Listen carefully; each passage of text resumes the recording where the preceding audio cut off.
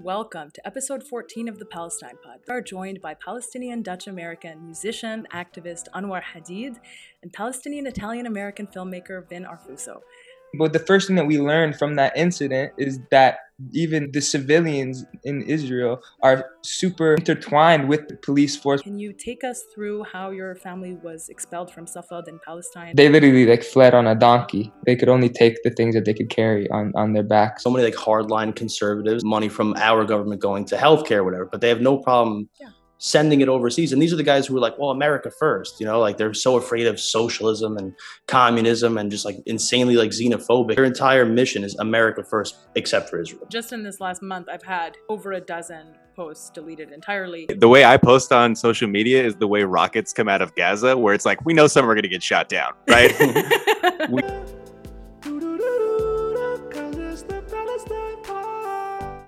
Hello and welcome to episode 14 of the Palestine Pod, the weekly podcast where we break down the latest headlines dealing with Palestine from all over the world and bring you stories, commentary, and interviews with the aim of spreading awareness about the Palestinian struggle for justice and equal rights.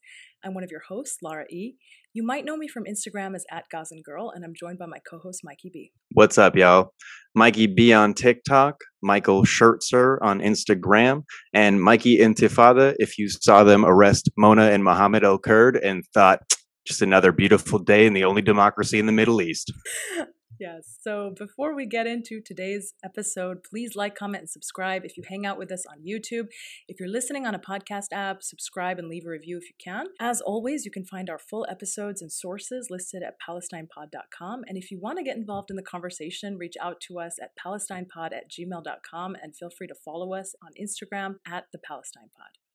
Today, we have a very special episode for you, so let's get right into it. We are joined by Palestinian-Dutch-American musician, entrepreneur, model, and activist Anwar Hadid, and Palestinian-Italian-American filmmaker Vin Arfuso. Anwar and Vin, welcome to the Palestine Pod. Thank you for having us. Having us, yeah.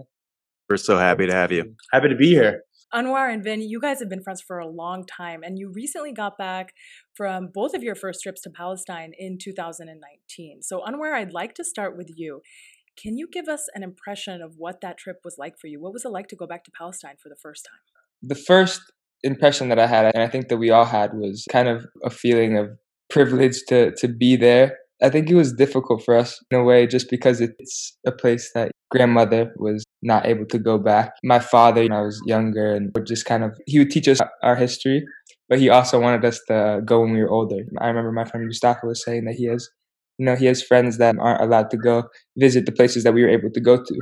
Interesting and also beautiful. That was definitely the first thing that I think I felt when I came there. It's interesting that you say that one of the first feelings that you had was that you were privileged to be there, because in reality, your family was expelled from Palestine. You should have been there all along. I mean, if Mohammed Hadid was and his parents were not expelled from Safed, you would have grown up in Palestine. I would have grown up in Palestine. And so the idea that your first feeling was like, I'm really privileged to be here, it's kind of interesting because you should have been there all along.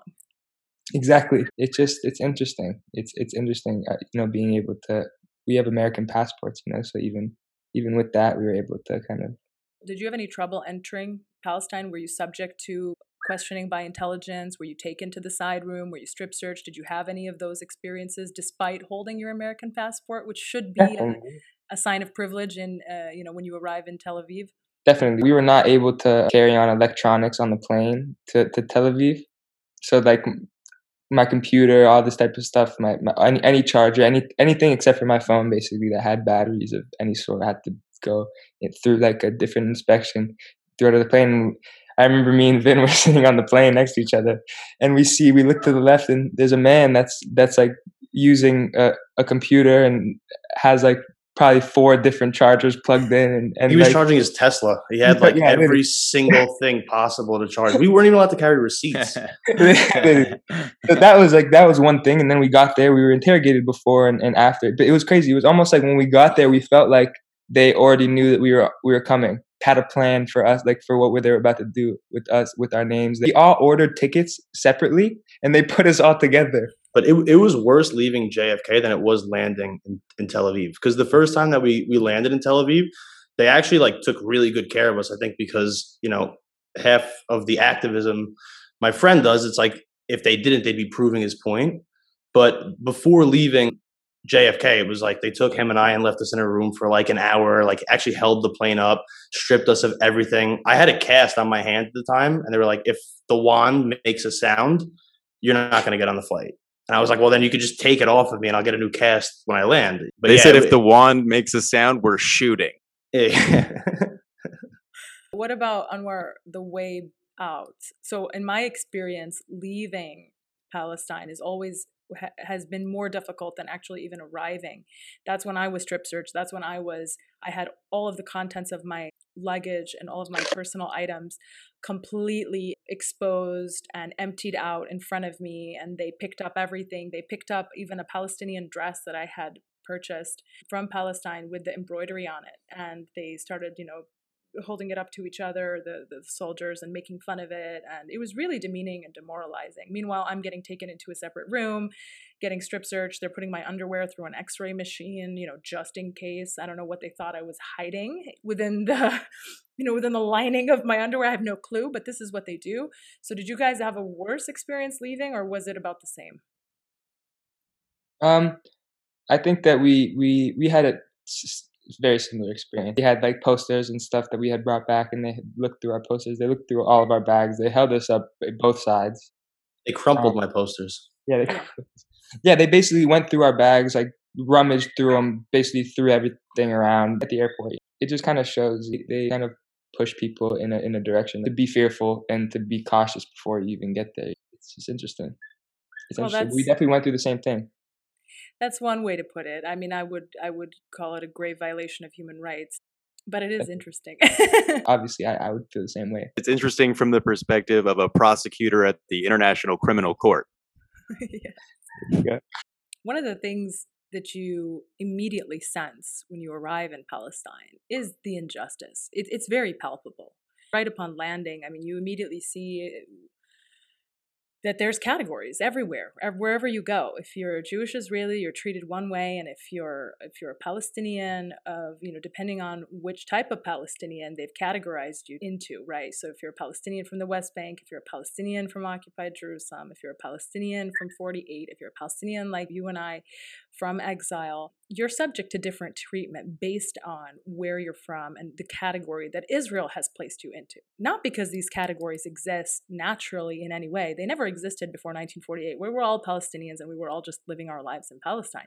But since 1948, Israel has created 5 or more different categories of Palestinians based on the physical boundaries that they inhabit, and also based on the fact that, well, once Israel expelled us, well, we were considered no longer their problem, and we just simply weren't ever allowed to return, which is, of course, a violation of our international legal right to return. Can you give us a sense on what were you most struck by in terms of seeing the injustice? Was it the checkpoints? Was it the Palestinian and Jewish separated roads? I mean, what in terms of injustice did you see that you were like, whoa, this is intense? Yeah, the first thing that happened last week, besides getting at the airport, we got into a cab, and the first thing we said is that we're going to Jericho, and the cab driver told us that's where the animals live. So that was the first piece I felt that was injustice, where we all like literally were just like, yo, what the fuck? Like, we were not even expecting that. Yeah, I think the guy just thought we were like Americans and we had the wrong address. Seriously. Facts. He did. He was like, wait, what? He's like, that's where the end. It's very dangerous. And then basically he like pulled the cops, the walls, the cops, but the first thing that we learned from that incident is that even the civilians in Israel are super intertwined with the police force, because before he even dropped us off, he pulled over behind a police car and asked the police to identify us and to make sure that we're like okay and safe. Yeah, the secret police, they are very intertwined with civilians and settlers. The IDF work hand in hand with the settlers. It's all one and the same. And it, as a Jew, is very reminiscent of Nazi Germany, where they wanted you to report your neighbors, see something, say something, that type of thing. Yeah, and I mean, let's not forget, it's a country of soldiers. They have this program, this conscription program, where if you're a woman, if you're a man, the second you turn 18, you're going to serve in the military. And it may be 2 years, it may be 3 years, but it's obligatory, right? And if you don't do it, you go to jail. If you don't do it and you say, hey, I don't actually believe in apartheid, I don't believe in occupation, I actually don't want to spend 2 or 3 years of my life oppressing and participating in this foreign occupation army, well, then you go to prison. I mean, this is what happens. And these people are called refuseniks, who refuse to serve in the mandatory army service. And so, yes, it's all intertwined. The intelligence services, the Shin Bet, the Mossad, the IDF, all of it is working hand in hand, and all of it is made of the civilians themselves. They're really inseparable, because when almost 100% of Jewish Israelis are serving in the army, how do you make the distinction between the army and a civilian? You look in the mirror. Do you have anything else you want to share, Anwar, like bits or anecdotes? I mean, just obviously the huge walls also, right, coming in. There was just certain things that I felt were obvious. The way that the walls were built were to block out the views of Palestinians. And I just felt like very sad. It's interesting that people don't instantly see that, I don't understand how people can be partying on the beach 15 minutes away when there's things like that. You put your finger on something, which is the apartheid wall. And, not only was the apartheid wall constructed in such a way as to very cruelly block the view of Palestine from many of the Palestinian families who live in the occupied West Bank, but also it's more nefarious than that. I mean, the route of the apartheid wall is actually very strategic. It's not on the internationally recognized Green Line. It's actually mostly constructed on the inside of that border, meaning that what it essentially does is it acts as a way to steal more Palestinian land and place it on the other side of the wall. We talked last week on the show about the city of Bil'in, the occupied city of Bil'in in the West Bank, where the villagers have been protesting every single week for years now, because the apartheid wall that cut through their village actually placed farmland on the other side of the wall, meaning that their houses are on one side, their farmland is on the other, and their farmland was taken in order to allow for the expansion of the illegal Israeli settlement of Modi'in Illit. So basically, the apartheid wall is a tool for land theft, and it's a tool for the expansion of the illegal settlements. And as we've always mentioned on this program, this wall was declared illegal, and Israel has yet to dismantle it. Anwar, I want to ask you to give us a little bit of a background into the story of the Hadid family. A lot of people know this story. Your father is very active on social media, posting and reminding us, who his parents were, where they came from. For those of our listeners, perhaps, who don't know the story of the Hadid family, can you take us through how your family was expelled from Safad in Palestine, and how your grandparents and your father became stateless refugees until the point where you ended up in the U.S.? Yeah, I could bring you through a brief summary. I wouldn't do it as much justice as my father, I don't think. My father's side, the Hadid, were from Safad. Then his mother's side, Daher, was from Nazareth. My family had houses and basically quarters in both places. Once they let in refugees after World War II into their homes, and months later they were expelled from their homes, and the people that they let into their house took the keys and took their homes, and they were separated, my grandfather and my grandmother, and they had to leave. They first went to refugee camp outside of Palestine, and then they went to Jordan, and then Lebanon and Syria, and basically kept traveling, I think, to Greece, and then to Washington, and then ended up here, in Los Angeles. They literally fled on a donkey, my dad always tells me stories about that.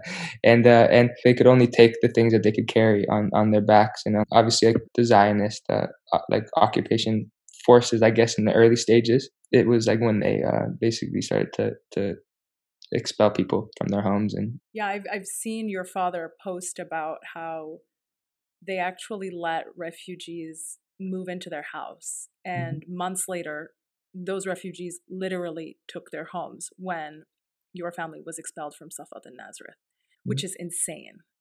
Truly insane. It's I had not insane. heard that and am very upset by that. Let somebody into your house, right? You show them compassion in a time of weakness when you need help, and then you turn around and you make somebody a refugee. There's a lot of trauma. It just shows that at one point, without the control of Zionism, people could have lived together in peace. Many people were brainwashed by Zionist propaganda. They utilized Jewish trauma after World War II and weaponized it against Palestinians. There you go. Yeah, and I think it's really important to remember that pre-1948, Jews, Muslims, Christians lived in the land of Palestine peacefully. And it was only with the arrival of this ideology of Zionism, which requires the ethnic cleansing of the native Palestinian. There is no other way around it. People try to change the definition of Zionism, talk about what Zionism means to them. And these are completely disingenuous conversations, because the reality is that if you want to set up a Jewish state on a piece of land where the majority of the population is not Jewish, the only way you will be able to achieve that goal is through ethnic cleansing, dispossessing those people who live on that land of their homes and replacing them, right? Zionism necessitates expulsion and replacement. And that's exactly what the implementation of the Zionist project in Palestine since 1948 has been doing. They've been replacing us ever since 1948. And all of their policies today that exist until today, whether it be uprooting our olive trees, whether it be demolishing our houses, whether it be expanding Jewish settlements, whether it be locking us up, making us political prisoners, if we dare speak out, or if we dare resist, like what they did today, just earlier this morning with Muna and Muhammad al-Kurd, who have been arrested yet again because they are telling the world what is happening to them, and they are telling the story of the expulsion of Palestinians from Sheikh Jarrah, which is a neighborhood in occupied East Jerusalem, which Israel has absolutely no claim to. Nobody in the world recognizes Israel's presence in East Jerusalem. They are a foreign illegal occupier, and the only solution to that occupation is withdrawal, immediate withdrawal. And Palestinians have been waiting now for 54 years for Israel to withdraw from the occupied West Bank, from occupied Jerusalem, from Gaza. And not only have they not withdrawn, but their techniques and their methods of occupation have simply evolved. So in Gaza, yeah, they've removed the ground forces, but they continue to control everything in Gaza: land, sea, and air. Right? And, international legal scholars write about this all the time. The occupation never ended in Gaza. It simply changed forms. So it's really, really important for us to keep in mind that Palestine before Zionism was multicultural. Palestine before Zionism was multi-religious.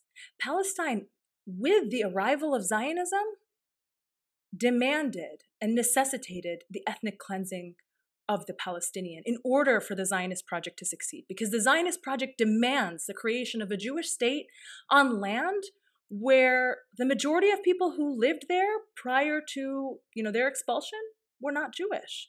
So the only way that you can carry out this goal of creating a Jewish state is to get rid of the majority of people who were already living there and had been already living there for thousands of years, like your family, like my family.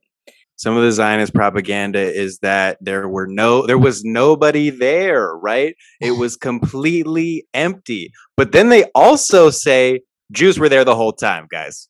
You know what I'm saying? It doesn't make sense. You got to pick one. It cannot be both. Either nobody was there, in which case Jews were not there, or somebody was there, in which case some Jews were there, but mostly it was Muslims and Christians. So, Anwar, I want to ask you about your own awakening, the path that you kind of took to becoming the activist that you are today. You're very active on social media, uplifting voices from on the ground. You share content related to Palestinian liberation. I saw you earlier this month on a panel alongside many other activists, including Muhammad al-Kurd, who is currently resisting the planned expulsion of his family from occupied Sheikh Jarrah, and the infamous Dr. Angela Davis.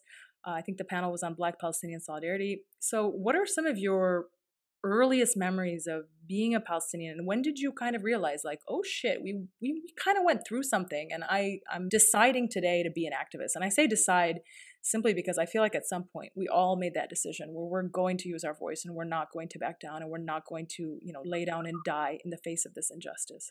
we have an obligation. We have so much more freedom and so much more ability to really express ourselves and have people listen, and to also share and to create rooms to have conversations and create things like that. I think the first thing that made me truly realize, I saw the reality of Palestinians, our identity being dehumanized. Yeah, the first thing that really struck me was also Palestinian identity was also suppressed for a long time. There's so many spaces in the world where it was almost hard to be Palestinian, So you have to kind of you have to build that courage up, and the first thing that hit me personally, was almost wait, what the fuck? Excuse my language. That's okay. You can swear on the podcast. Why do I feel this thing of whenever I talk about my family to people, to even in school, it was almost people would kind of look at me crazy. I didn't realize at the time. Yeah, being Palestinian in and of itself is a political statement. Yeah. Being Palestinian, asserting you are Palestinian. You're absolutely right, Anwar. You've highlighted something really key, which is that every time I say I'm Palestinian, that in and of itself is an act of resistance, because what I'm doing is, by asserting the fact that I'm Palestinian and saying, yeah, my family is from Gaza and Jaffa, I am a Palestinian. We were there for hundreds and hundreds of years. What I am doing is I am directly contradicting and directly rebutting and directly undermining the Zionist narrative, which says that we don't exist, we weren't there. If we did exist and if we were there, well, we just came from Jordan, so we can just go back to Jordan. It's no, what are you talking about? My family and my lineage is from Gaza and Jaffa. That's where they've always been. Those are the only references culturally that I have in my family. And the only reason that I'm not there today is because my family was expelled and prevented from coming back to Palestine in violation of our rights under international law. And yeah, this is a huge problem, and it makes people uncomfortable. So when you say you're Palestinian in a public arena which has been dominated for so long by this pro-Zionist narrative, people suddenly don't know what to do with you. It's ooh, okay, yeah, he's Palestinian, So that I've had people tell me, just in response to me saying I'm Palestinian, that they don't want to talk about politics. It's whoa, I just said I'm Palestinian. What are you talking about?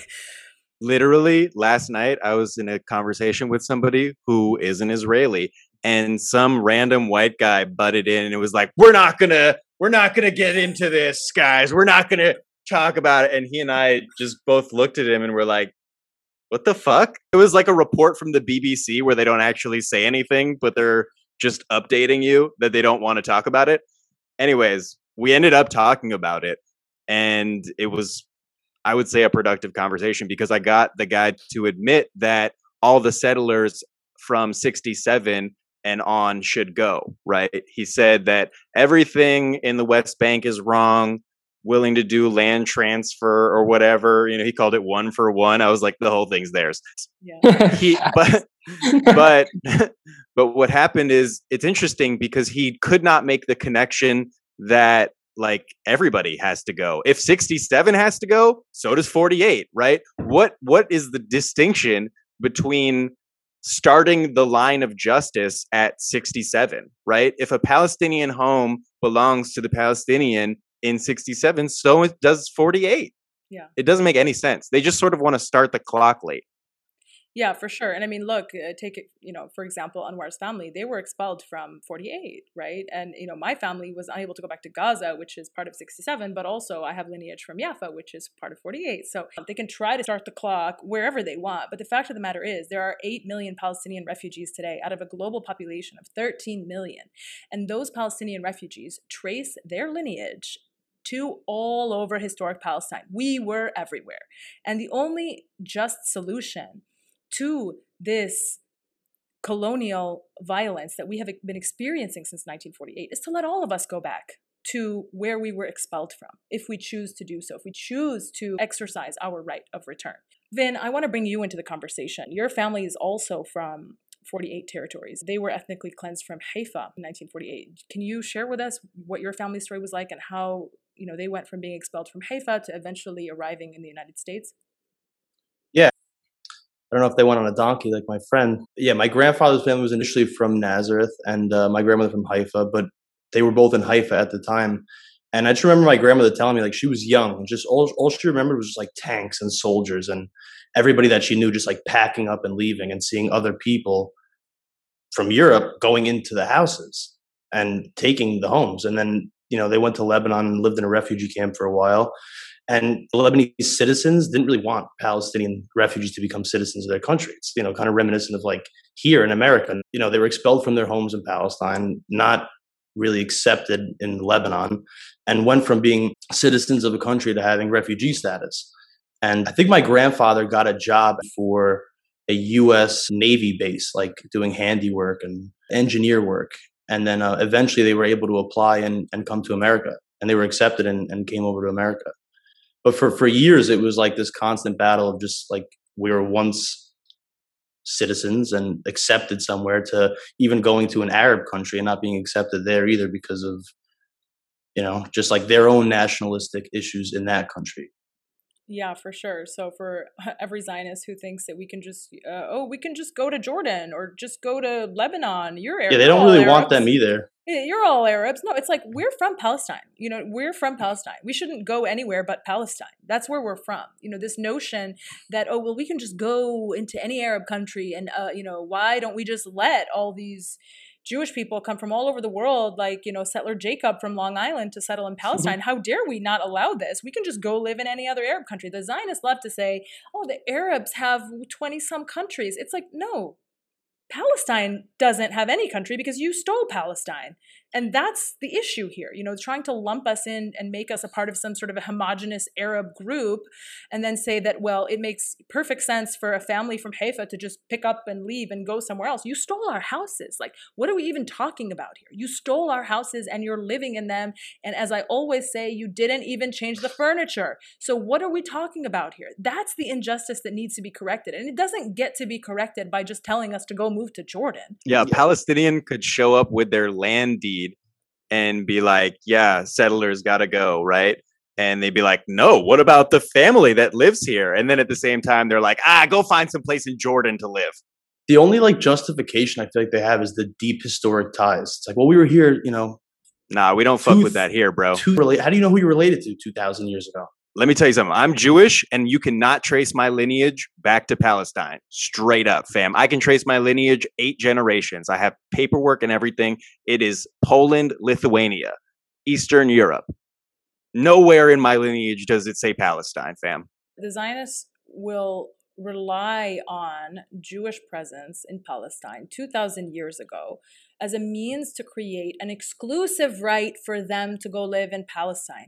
It is the intellectual equivalent of me saying that Muslims used to be in Spain, so I'm going to roll through southern Spain and expel every Spanish person there because my people were there 800 years ago. It doesn't make any fucking sense. And you're going to pull up with guns. Palestinians are not settlers. Palestinians are on their own land because what we are actually able to show is that Palestinians themselves are the descendants of those people that the Zionists claim to be the descendants of. Palestinians are the Jews that eventually with time converted to Christianity and eventually with time converted to Islam during the arrival of Islam. So the whole notion that they would need to correct some historical wrong by rolling up from Long Island and expelling the person who's there today, it's absolutely baseless. It's ahistorical. It doesn't exist. Like, we are the people of the land. We have been there for thousands of years. That's the issue. That's what we're talking about. And what they try to do is they try to isolate a moment in time where Jewish people were in Palestine and then say that allows anybody from all over the world who claims to be Jewish today. Unless you're from Africa. Right. What they're trying to do is fill the settlements. And like the settlements right now, they keep building them at these like astronomical rates. They want to create these facts on the ground that erase any sign of Palestinian civilization. They make it look like we simply weren't there. Look what they're doing right now with Lifta. Lifta is a Palestinian village, the ruins of which have somehow still been preserved, unlike the over 500 Palestinian cities and villages, which were destroyed during the Nakba, right? Lifta now, the Zionists are like, yeah, we got to get rid of that. That doesn't look good for us. They want to erase the facts on the ground. They want to erase our cities and villages. And they've been doing it ever since 1948. They've been covering them up with trees via the Jewish National Fund's Plant a Tree in Israel program. I have stood in 48 and I have seen forests with my own eyes that pre-1948 were Palestinian cities and villages, okay? The example that comes to mind is the Palestinian village of Safuriya, which was entirely covered by trees after the Zionist militias razed it to the ground, right? And today you don't even know where it is. And you wouldn't know if there wasn't a local guide to tell you there used to be Safuria here. Here's some pre-1948 pictures. But by the way, right now it's just covered with a bunch of trees that the Jewish National Fund planted, right? So that's what we're talking about. There is no logical basis for a claim that says, oh, because Muslims were in southern Spain 800 years ago, I'm a Muslim. So I guess that means I'm from southern Spain. And I guess it means that Spanish people are not. That just doesn't make sense. And that's exactly the same analogy that Malcolm X gave in his article, Zionist Logic, when he breaks down Zionism and he says, this doesn't make any sense whatsoever. People don't realize, too, that even before World War II, how many Jews were victims of, like, the paramilitary groups, Ergon, Leahy, like, when they were trying to start the Zionist project, like, they blew up hotels, roadways, buses, and a lot of Jews died in the name of creating the Jewish state. And the Jewish agencies at the time denounced this. They wanted nothing to do with it. And they were doing that in order to rid the British out. But how many Jews and how many, of course, Arabs were victimized in even the creation of the state of Israel? They were doing these things because of, like, King David Hotel, the train stations, the movie theaters, all. It was like the first time terrorist attacks happened in Palestine, in the Holy Land. They weren't used to that. And then, in the early 1900s, out of nowhere, these European groups started blowing everything up and were killing Jews as well. Yeah, and the British were like, we're getting the fuck out of there. Yeah, that's why they left. No one Y'all can figure it out. Mm-hmm. Yeah, Michael, you have posted about this guy, that one of the first victims of Zionism was an anti-Zionist Jew. A guy named Jacob de Haan. He was a Dutch poet. He immigrated from the Netherlands. And he said at the time, he was like, I'm going to Palestine. My life will be drastically different because I am a famous poet here, which flex. You know what I mean? You love to see it. And then he was talking about how he was going to build the land, build community. And he ended up doing that. He became a staple of the Haredi community. He practiced Judaism in Jerusalem and was assassinated by the Haganah, the early Zionist militia, because he was headed to London to speak out against the establishment of the Zionist state. Yeah, look, I mean, it's very clear that for any Zionist, when Palestinians and Jews come together and say, we are fundamentally anti-Zionist, there is no exclusive right to create a Jewish state on a land which was fundamentally not Jewish prior to the expulsion of the native population. It's very, very threatening for them. It's very threatening. What Michael and I do is extremely threatening for them because we're saying we're a Palestinian and a Jew, and we are fundamentally anti-Zionist. As a Palestinian, for obvious reasons, because it leads to the expulsion of my people from the land where we are from. I'm especially dangerous because they trained me to be one of them, right? I went through all of the brainwashing programs. I went through all of those circles of influence where I saw what could happen if you speak out. I saw people lose businesses. I saw people get ostracized from their families. I saw people lose things in their life that matter to them because of the Zionist aggressive surveillance state. And I came out the other side. And so now I know all of their arguments. Nothing that they say ever surprises me. I can combat them using their own scripture. I want to get a little bit into U.S. politics. So last week, Lindsey Graham announced that Israel would be requesting yet another $1 billion from the U.S. There's no indication as to whether or not this has been approved. We know that apparently Benny Gantz showed up in the U.S. on Thursday to basically, extend his hand and ask for an additional $1 billion. Now, this, of course, is on top of the $3.8 billion that we give Israel each year. Apparently, that's not enough, even though Israel is the world's largest recipient of U.S. foreign aid, not to mention the $735 million U.S. arms sale that was also approved in the immediate aftermath of the latest genocide in Gaza, despite congressional attempts to have a conversation about whether or not it was really a good idea to be selling arms to Israel in the aftermath of a genocide. That's in addition to the $500 million that was passed right after the coronavirus stimulus. Oh, yeah, that's right. I forgot about that. Anyway, so... Come on, they're out here raking in dough. As of 2020, 31 million Americans have no health insurance. It's been reported that also due to the effects of the coronavirus pandemic, more than 42 million people in the US are likely experiencing food insecurity, including 13 million children. So Americans are, a good number of us are going to sleep hungry, and we don't have health insurance. Obviously, in both cases, people of color are disproportionately affected. It goes without saying that this money is needed in the US. Vin, give us your impression. What do you think about all of this?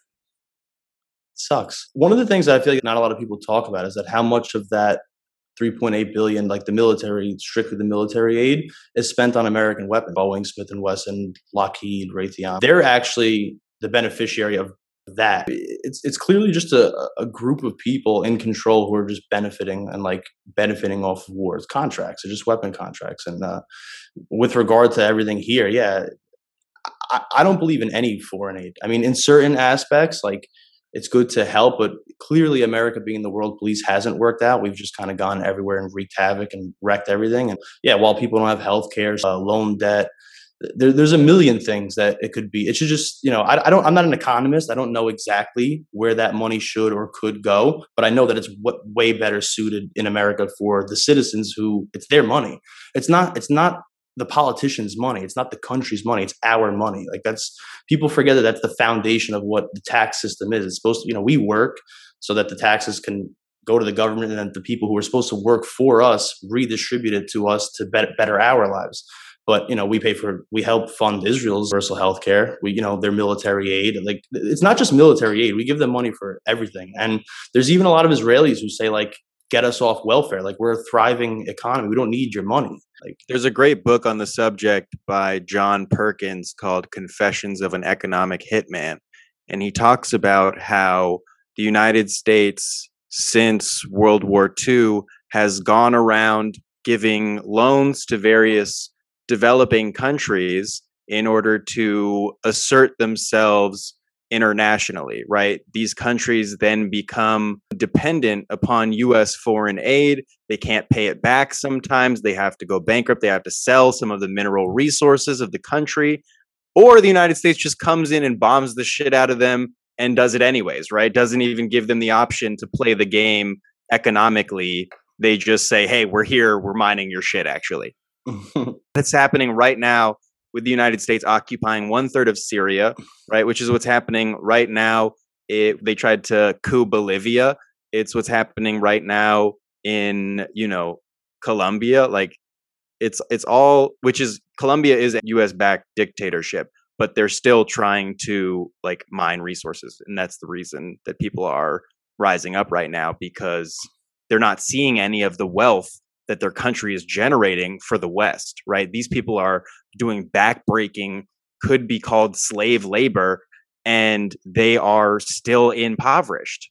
Meanwhile, it's like, Ted Cruz is headed to Cancun. Ted Cruz was also in Israel. I don't know if you saw that. I did. Checking out the damage of the Hamas rocket. He's so weird. It looks like he ran through that wall. Yeah, he did. He's a weirdo. He's He so busted weird. like the Kool-Aid man. Do you think that asking for the additional $1 billion could be kind of like the publicity stunt they did with annexing the West Bank this summer, where they're like, we're going to take the whole thing, and then they went, oh, you know what?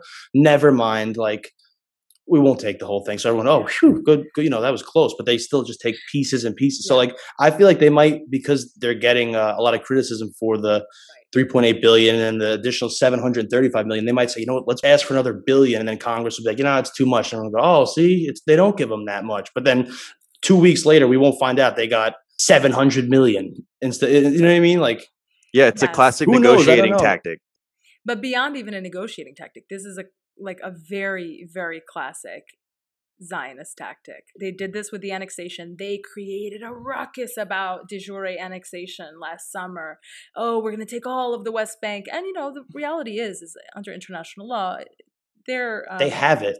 Their presence in the West Bank for the last 54 years satisfies all of the conditions of a de facto annexation. So they don't even need the de jure annexation. What's the point? They don't need it in any event because they already control everything. Palestinians can't take any decisions to control their own lives, and go about their business without encountering at every step of the way Israeli military occupation, right? I think you're absolutely right, Vin. This might be one of those things where it's like, oh, never mind. Actually, we'll just keep the 3.8 billion. No worries. We'll see how it turns out. Like, we don't know right now. We still don't know. We know that it's been asked for.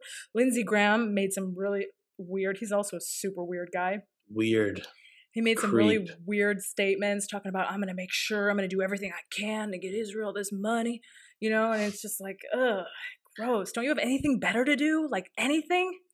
I just don't understand too how like so many like hardline conservatives, like even just civilians, like people, American citizens would back that and freak out just at the idea of even a little bit of money from our government going to healthcare or whatever, but they have no problem sending it overseas. And these are the guys who are like, well, America first, like they're so afraid of socialism and communism and just like insanely like xenophobic. Their entire mission is America first, except for Israel. I'm seeing people like, even on social media who are right-leaning, like fighting as hard as they can for Israel on behalf of America. And like a lot of their heroes, like there's people right now from that side posting about how Rand Paul like smashed Dr. Fauci and single-handedly ended COVID. They have no idea that Rand Paul has been like one of the biggest proponents for ending all military aid to Israel. So it's like, do you guys read about the people you like, or? Yeah, I mean, I think part of your answer is that a lot of these extreme right people in the US are also evangelical Christians. And you know very well that the evangelical Christian community is very pro-Israel, not because they love Jewish people, actually because they hate Jewish people. Yeah, they hate them. It's a highly anti-Semitic movement. Pastor John Hagee has a congregation of like something like 5 million followers.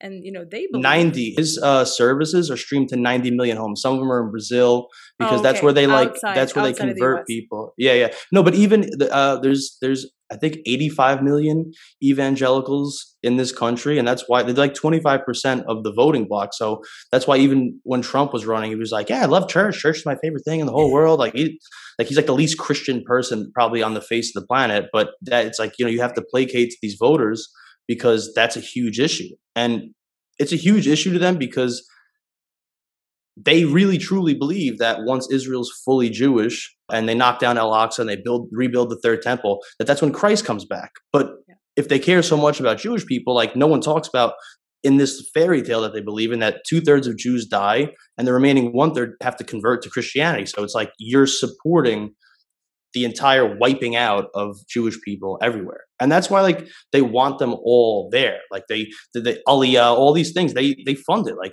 evangelicals help fund the settlements, help fund sending them on these trips to go. They want them. They don't want them in America. That's the thing. Everyone thinks it's a really like heartfelt mission, but it's actually disgusting because they don't want them in America. Like, well, you should be in Israel. Like they see a Jewish person text like, what are you doing here? You're supposed to be in Israel. Yeah. They're like rapture pornographers. Like they cannot wait for it to happen. And I read an article written by evangelical Mike Evans. And this dude is a super duper fucking weirdo. He called Israel's political theater a striptease. And I just want to read you all some of the quotes that I pulled from this guy. Also, by the way, the idea of most Jews being raptured is the reason that Zionism was not super popular among Jews before 1940s.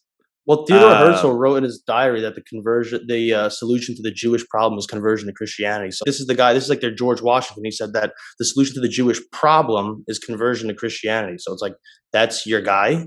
The crossover between Nazis and Zionists is a full circle. They pinned a coin. Yeah. So anyways, this weirdo Mike Evans, he wrote, I told my wife when I married her that there was another woman in my life. I had to be with her a lot. Her name was Israel. And she said, that's fine. I'm fucking some guy named Mark. Okay, she didn't actually say that. I wrote that as a joke. He did write, I've always been thrilled and proud of this beautiful, attractive, seductress Princess Israel. But right now, I'm not. I'm horrified. I'm seeing a display that is nauseous. It's sickening for me as a person who has devoted 50 years of my life to build support for the state of Israel. How shameful this seduction is. I can smell the ashes of Auschwitz and see the blood of the multitude of souls who gave their lives to birth the Jewish state. As a Jew who has family who was murdered in the Holocaust, I would like to be the first to say super duper fuck you. What are you doing? But I also want to say this is what happens when Zionists, Jewish Zionists, spend the last 70 years weaponizing our trauma, right? It becomes fodder for people who are not even Jewish to talk about. Son, you should keep Auschwitz all the way out your fucking mouth. I don't know why you thought you could bring it up, but like, you calling Israel your princess is not the weirdest shit about your article. And that's an evangelical guy? Yep, that is Mike Evans. Fuck that guy. John Hagee and his millions of followers and perhaps millions of other people that are following him outside the US are not just some wacky people that may end up voting for candidates who end up then espousing very pro-Israel policies. They're actually super intertwined with politicians themselves in the US. So whenever John Hagee and his Christians United for Israel group have their, conferences, they will be attended by high-profile politicians like former Vice President Mike Pence spoke at a Christians United for Israel event. Former Secretary of State Mike Pompeo spoke at a Christians United for Israel event. So these are ideologies that are being espoused by people that are at the highest levels of government. And it's really, really troubling. Our foreign policy in the United States is being driven by people who think that they have to support the creation of the Jewish state to bring about the rapture. This is not the way to determine foreign policy. I'm no business entrepreneur, but if you think something is going to fail, why are you investing billions of dollars in it? Mm-hmm. Right. These people right now are trying across the country and actually across the world to pass anti-Semitism bills that adopt the IHRA definition of anti-Semitism, which actually conflates criticism of Israel with anti-Semitism. It's like a trap. It's a sick trap, I think, on Jewish people itself. 100%. And it doesn't even matter how Jewish you are, right? You'll see a lot of people, they'll be hesitant to criticize Israel, and they'll always preface it with their Jewish resume. I went to rabbinical college. I was, I'm a full-time, whatever. You can't just be killing children is wrong, right? You always have to say, I'm not an anti-Semite, but it's what does this have to do with that? It's not related. And Zionists are actually eating their own right now. There's a liberal Zionist rabbi named Shira Stutman who said that the Israeli government, quote, categorically dismisses, discriminates, ethnically cleanses, and cares little for the basic human rights of millions of people that live under its administration. And then she had to apologize because there was an uproar from her congregation. Her own congregation accused the rabbi of disseminating, quote, the most despicable untruth that would, quote, provoke anti-Semites and, quote, gives them ammunition against Jews, not just in Washington, D.C., but everywhere. So it's if you're Palestinian and they've called you an anti-Semite, remember they went after their own congregation leader. You know what I mean? They probably called her a self-hating rabbi.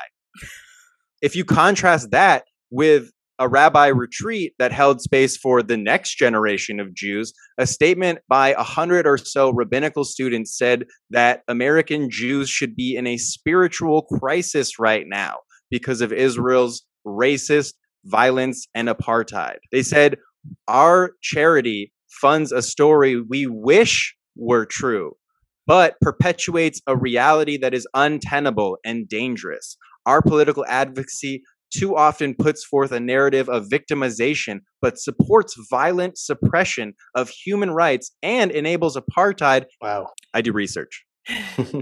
Let's turn to censorship. So one of the things that we have to deal with as Palestinians is censorship for merely telling our stories in the public space. Certainly the issue of censorship has been magnified with the latest round of colonial violence and the corresponding indigenous resistance with this global intifada that we are seeing now. And we on the Palestine Pod have covered stories reported by The Intercept and Politico and other outlets confirming the Israeli government's interference with social media posts on Facebook, Instagram, TikTok, anything really that supports the Palestinian narrative and experience. Accounts telling the Palestinian story have been erased entirely or threatened with erasure. Thousands of posts have been deleted. People have also been, banned temporarily. And I myself have had the experience of having, dozens and dozens of my own posts removed due to alleged quote unquote hate speech, when those posts are simply showing some form of violence that is taking place against Palestinians. So this has been going on for years now. It's not new. Anwar, your sister Bella had the passport photo of your father removed from Instagram last year. It was removed and eventually it was restored due to public outcry. And the big thing was the passport showed that your father was born in 1948 in a place called Palestine. And, even that is a threat. It's a threat to the Zionist narrative that there was a place called Palestine, that there were people there, that there were people who were born there, right? Can you guys, both of you, really just share if you've had any experience with censorship of your own posts? Have any of your own posts been taken down? What's your experience been like with that? Yeah, a lot of random posts of mine will just I'll just get a notification like this post violates community guidelines, and it's literally nothing. But especially the stuff with Palestine on my stories or on my page, I don't think that like big tech or Mark Zuckerberg was after me. Like they saw it, like get that off. I think it's just a huge group of people who are just reporting it. And I think that the way the algorithm works is that once one post is reported enough times, they just get rid of it. I know that there's like think tanks and groups that literally their job is to do this, because a couple times, last year I posted something that was shared a lot and it went viral, and I just got spammed with bots, like Israeli flags and comments that were, pre-written, but they were all bots. So that's coming from something that's heavily funded. It's a well-oiled machine.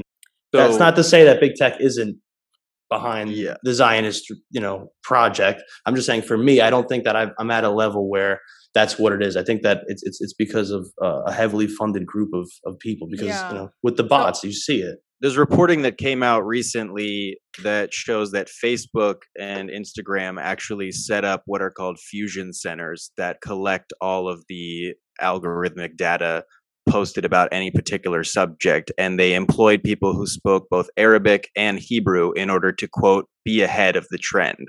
So it absolutely is a collaboration between Zionists and big tech.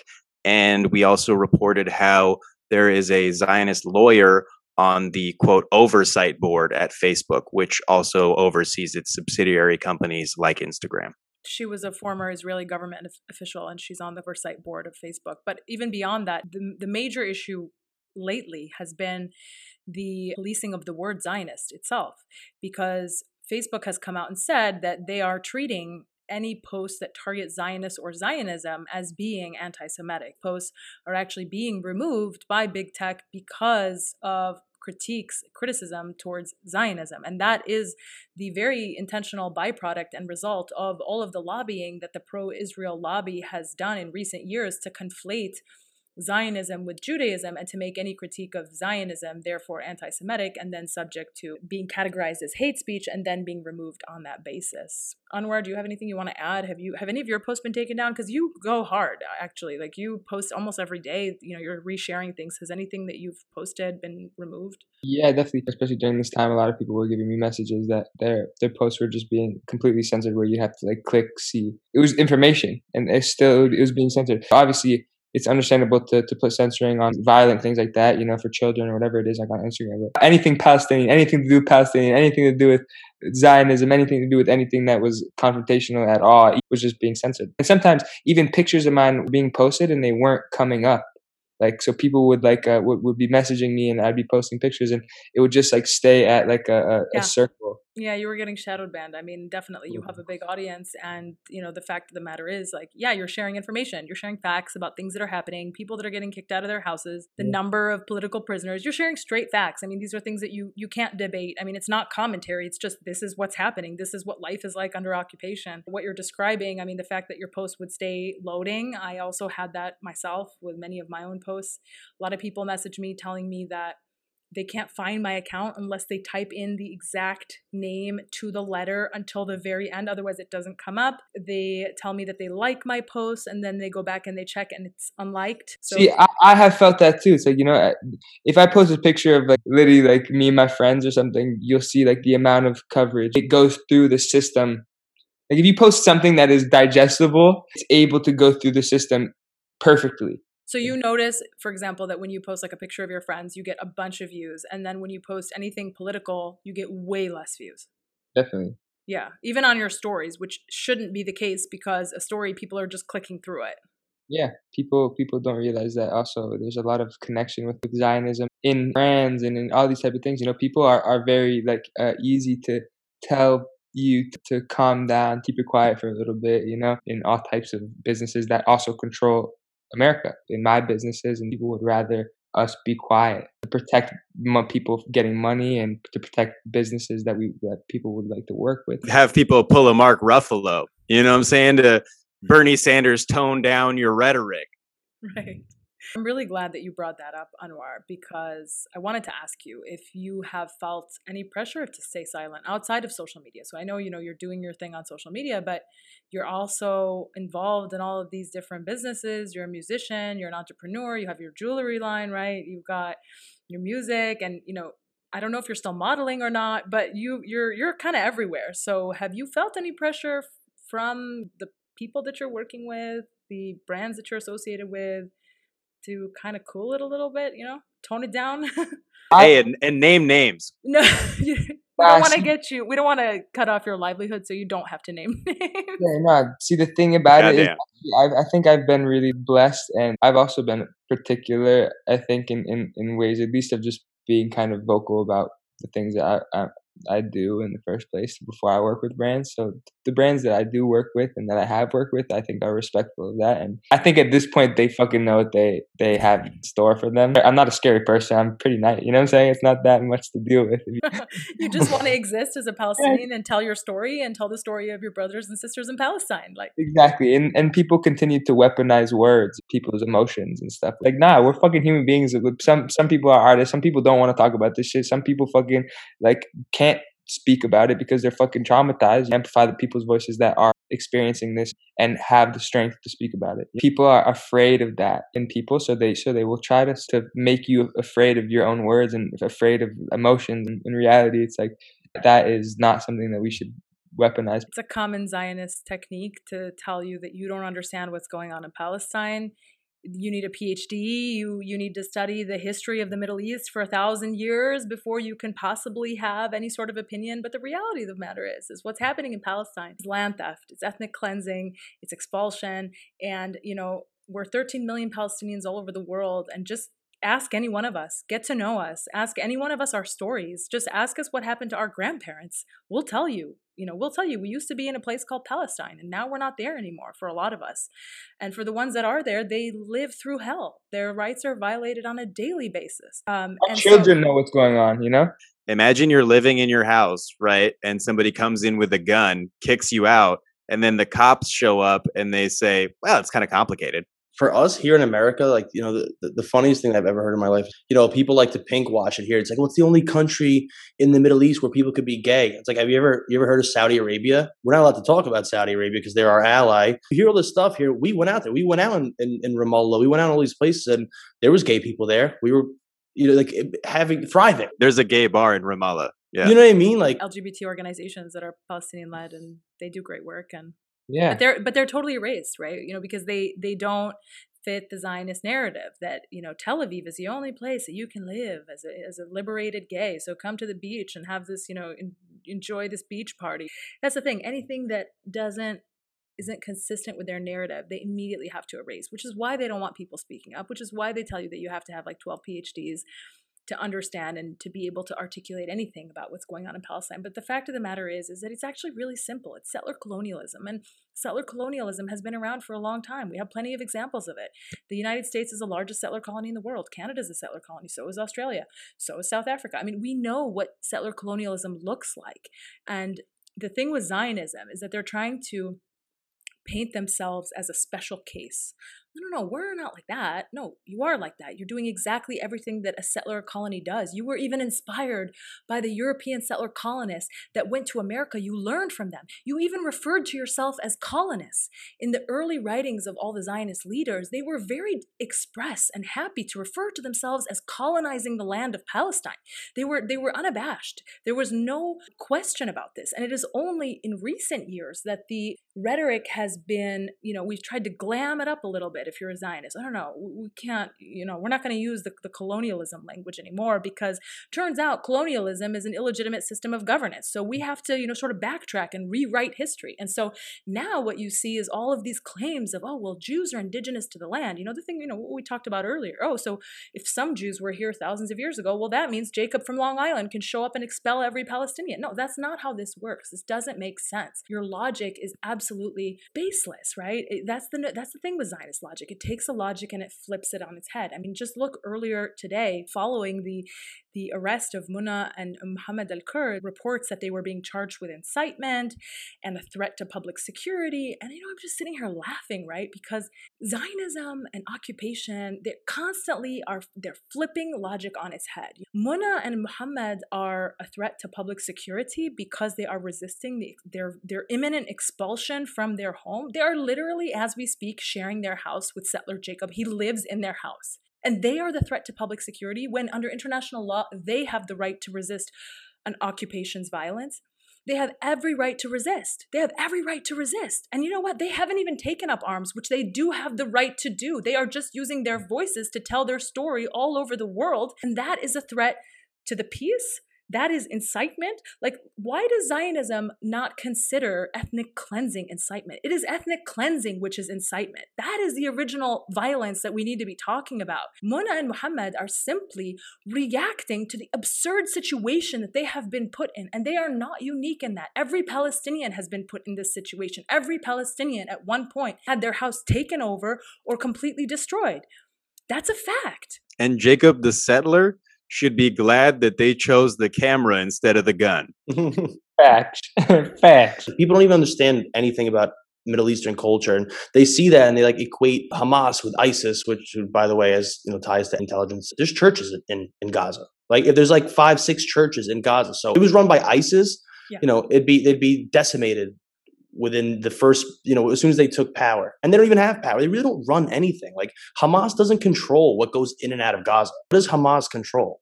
What does the PA control? They don't control. The entire thing is controlled by Israel. There's no such thing as a real Palestinian government. They have no authority. It's easy for people here just to not care, because as far as they're concerned, they just see images of Hamas and it's well, they're radical Islamists. The exact same thing could be said about the Israeli government, right? They're radical terrorists that are hell-bent on bringing about a theocratic state, right? They are the Jewish ISIS. They rolled up with guns 100 years ago after thousands of years of Judaism, and they're like, hey, check it out. We're actually the real Jews, y'all. Everybody who doesn't fuck with us, y'all not Jews anymore. That's debatable. Yeah, you've done a lot of research, Mike. You seem like a smart guy. How many times did ISIS ever attack Israel? They work together. There's literal documents, enough proof that all you have to do is know how to read and see things with your eyes, that the same terrorists who we were showing on the news in America, radical Islamic, ISIS, Al-Qaeda, Al-Nusra Front, were given treatment, hospital treatment in northern Israel. Benjamin Netanyahu holding the hand of one of the guys, brushing his hair while he's on a hospital bed. There was an instance where there was a skirmish between Israeli forces and ISIS, and an Israeli minister or somebody who works for the Israeli government said that he had back channels with the people from ISIS and they apologized and it was a mistake.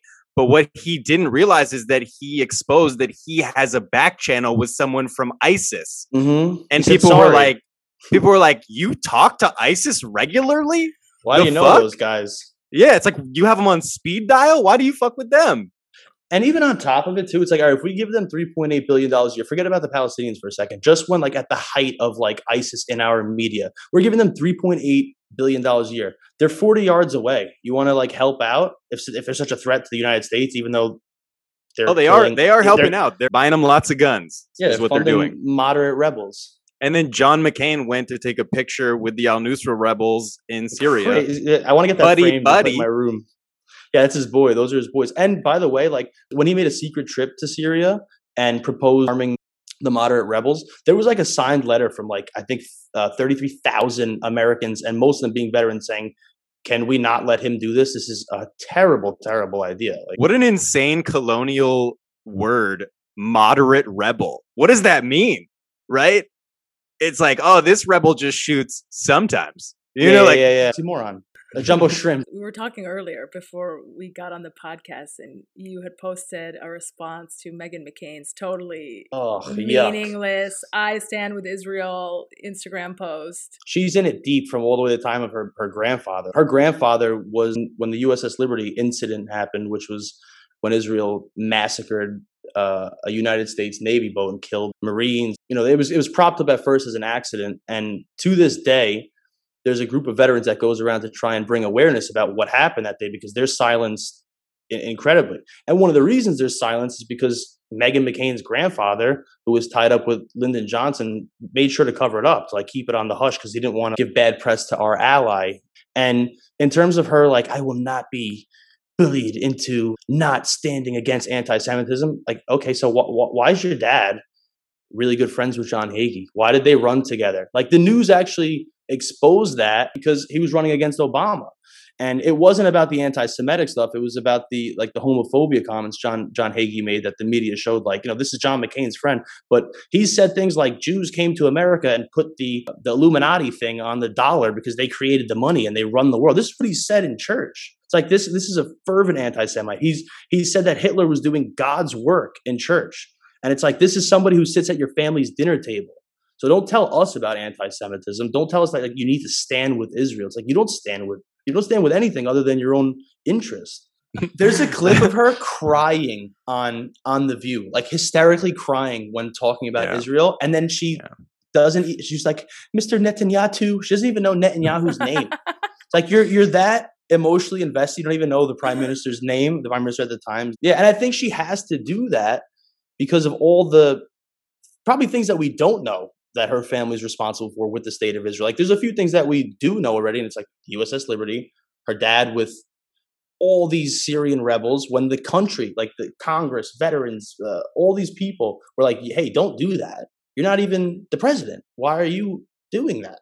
John McCain was talking about how the United States will be occupying the Middle East for the next 100 years. He said it straight up. Yeah, he made no qualms about it. He was all for taking out the 7 countries. General Wesley Clark. Yeah. He did an interview with Amy Goodman where he talked about a Pentagon memo from Wolfowitz and Secretary Rumsfeld. They had no connection between 9/11 and Iraq, but they were going to take out 7 countries in 5 years. Yeah, starting with Iraq, and then it was Sudan, Lebanon, Libya, Syria, Libya. And finishing off with Iran. They got every one of them except for Syria and Iran. That's the last 2, and that's why we're going to hear a lot about Syria these next 4 years. And Iran. Yeah, of course, Iran. I mean, you've been hearing about that so much that Netanyahu would come in front of the UN with a picture for a bunch of kindergartners of a big bomb, and it's first stage, second stage, final stage. He's they're right here. They're at the final stage.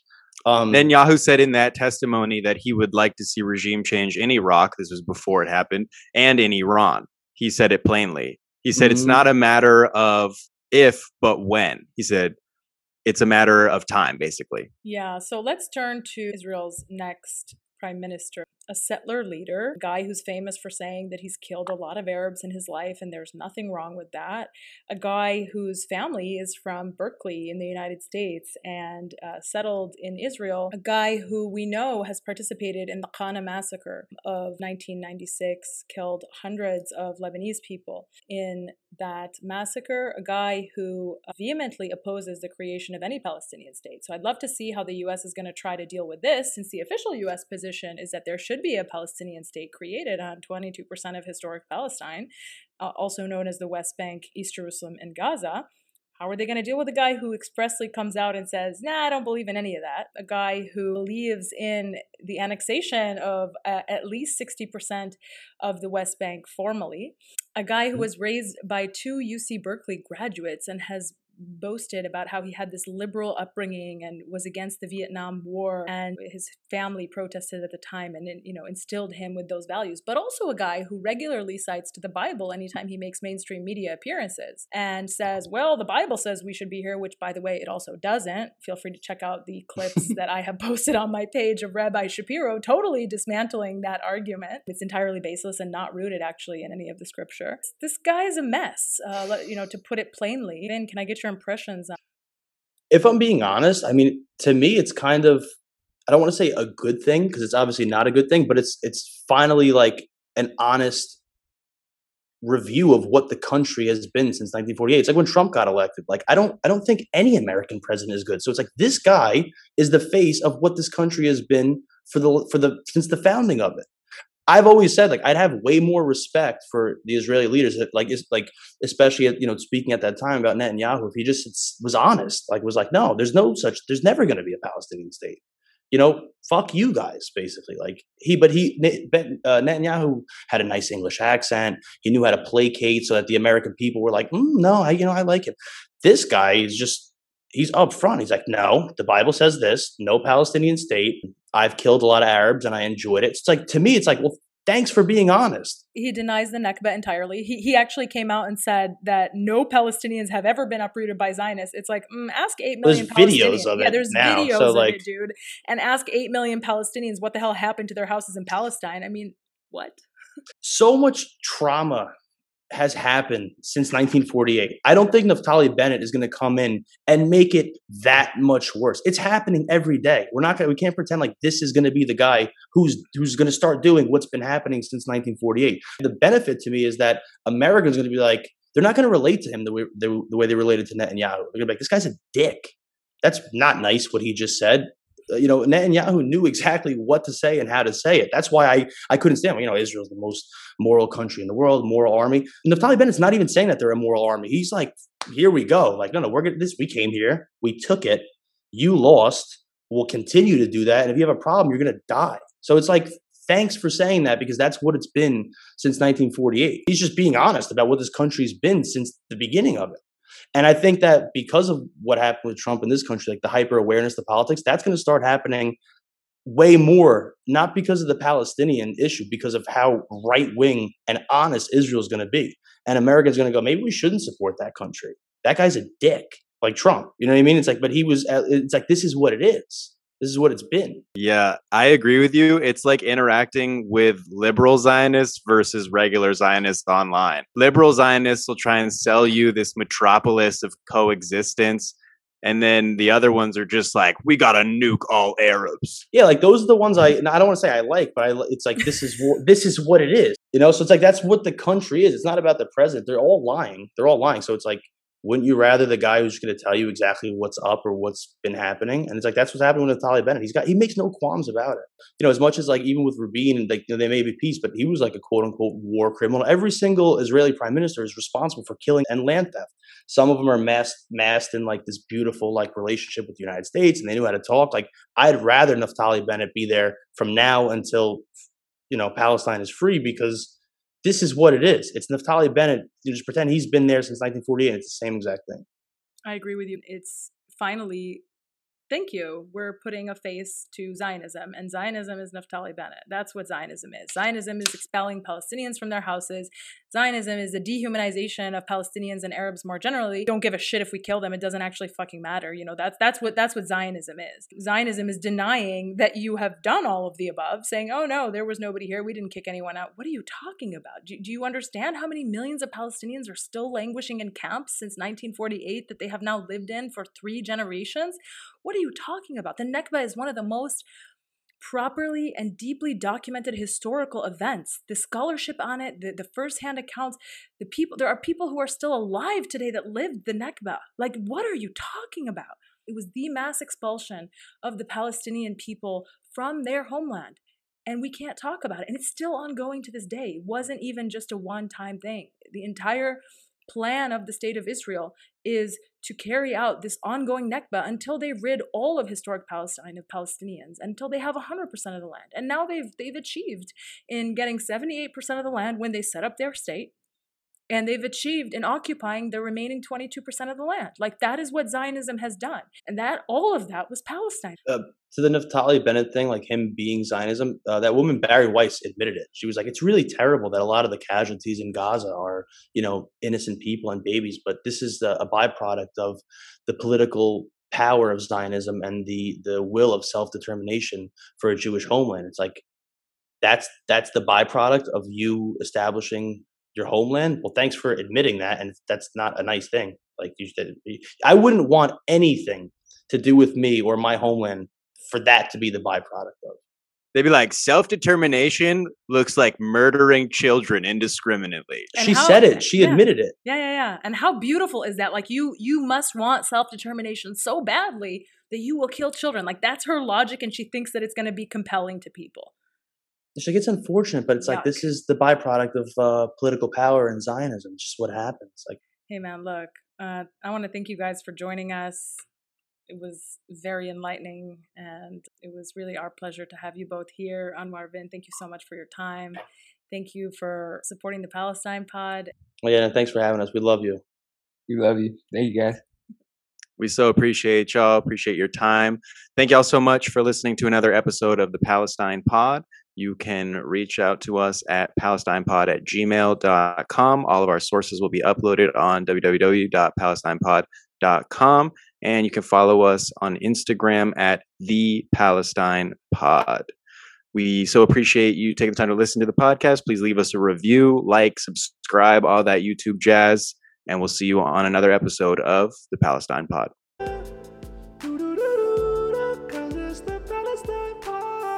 Palestine Pod. Palestine Pod. Sit back and relax. Palestine Pod. You hear that? The government's listening. You gotta click on the microphone bit and see where you're. Vin, we're over a year in a pandemic. You don't know how to use Zoom yet? My guy. Have you not been on any calls? My guy. You seem like a busy enough person where honestly, you have calls. He's always on calls, because every time he calls me, he's like, I got a call. And Mr. El Kurd called this an electronic war because the resistance that actually can't be ignored is international outcry. If you are outside of Palestine, please keep using social media to speak up. And I said, electronic intifada and the Palestine Pod reporting for duty. Yeah, hell yes.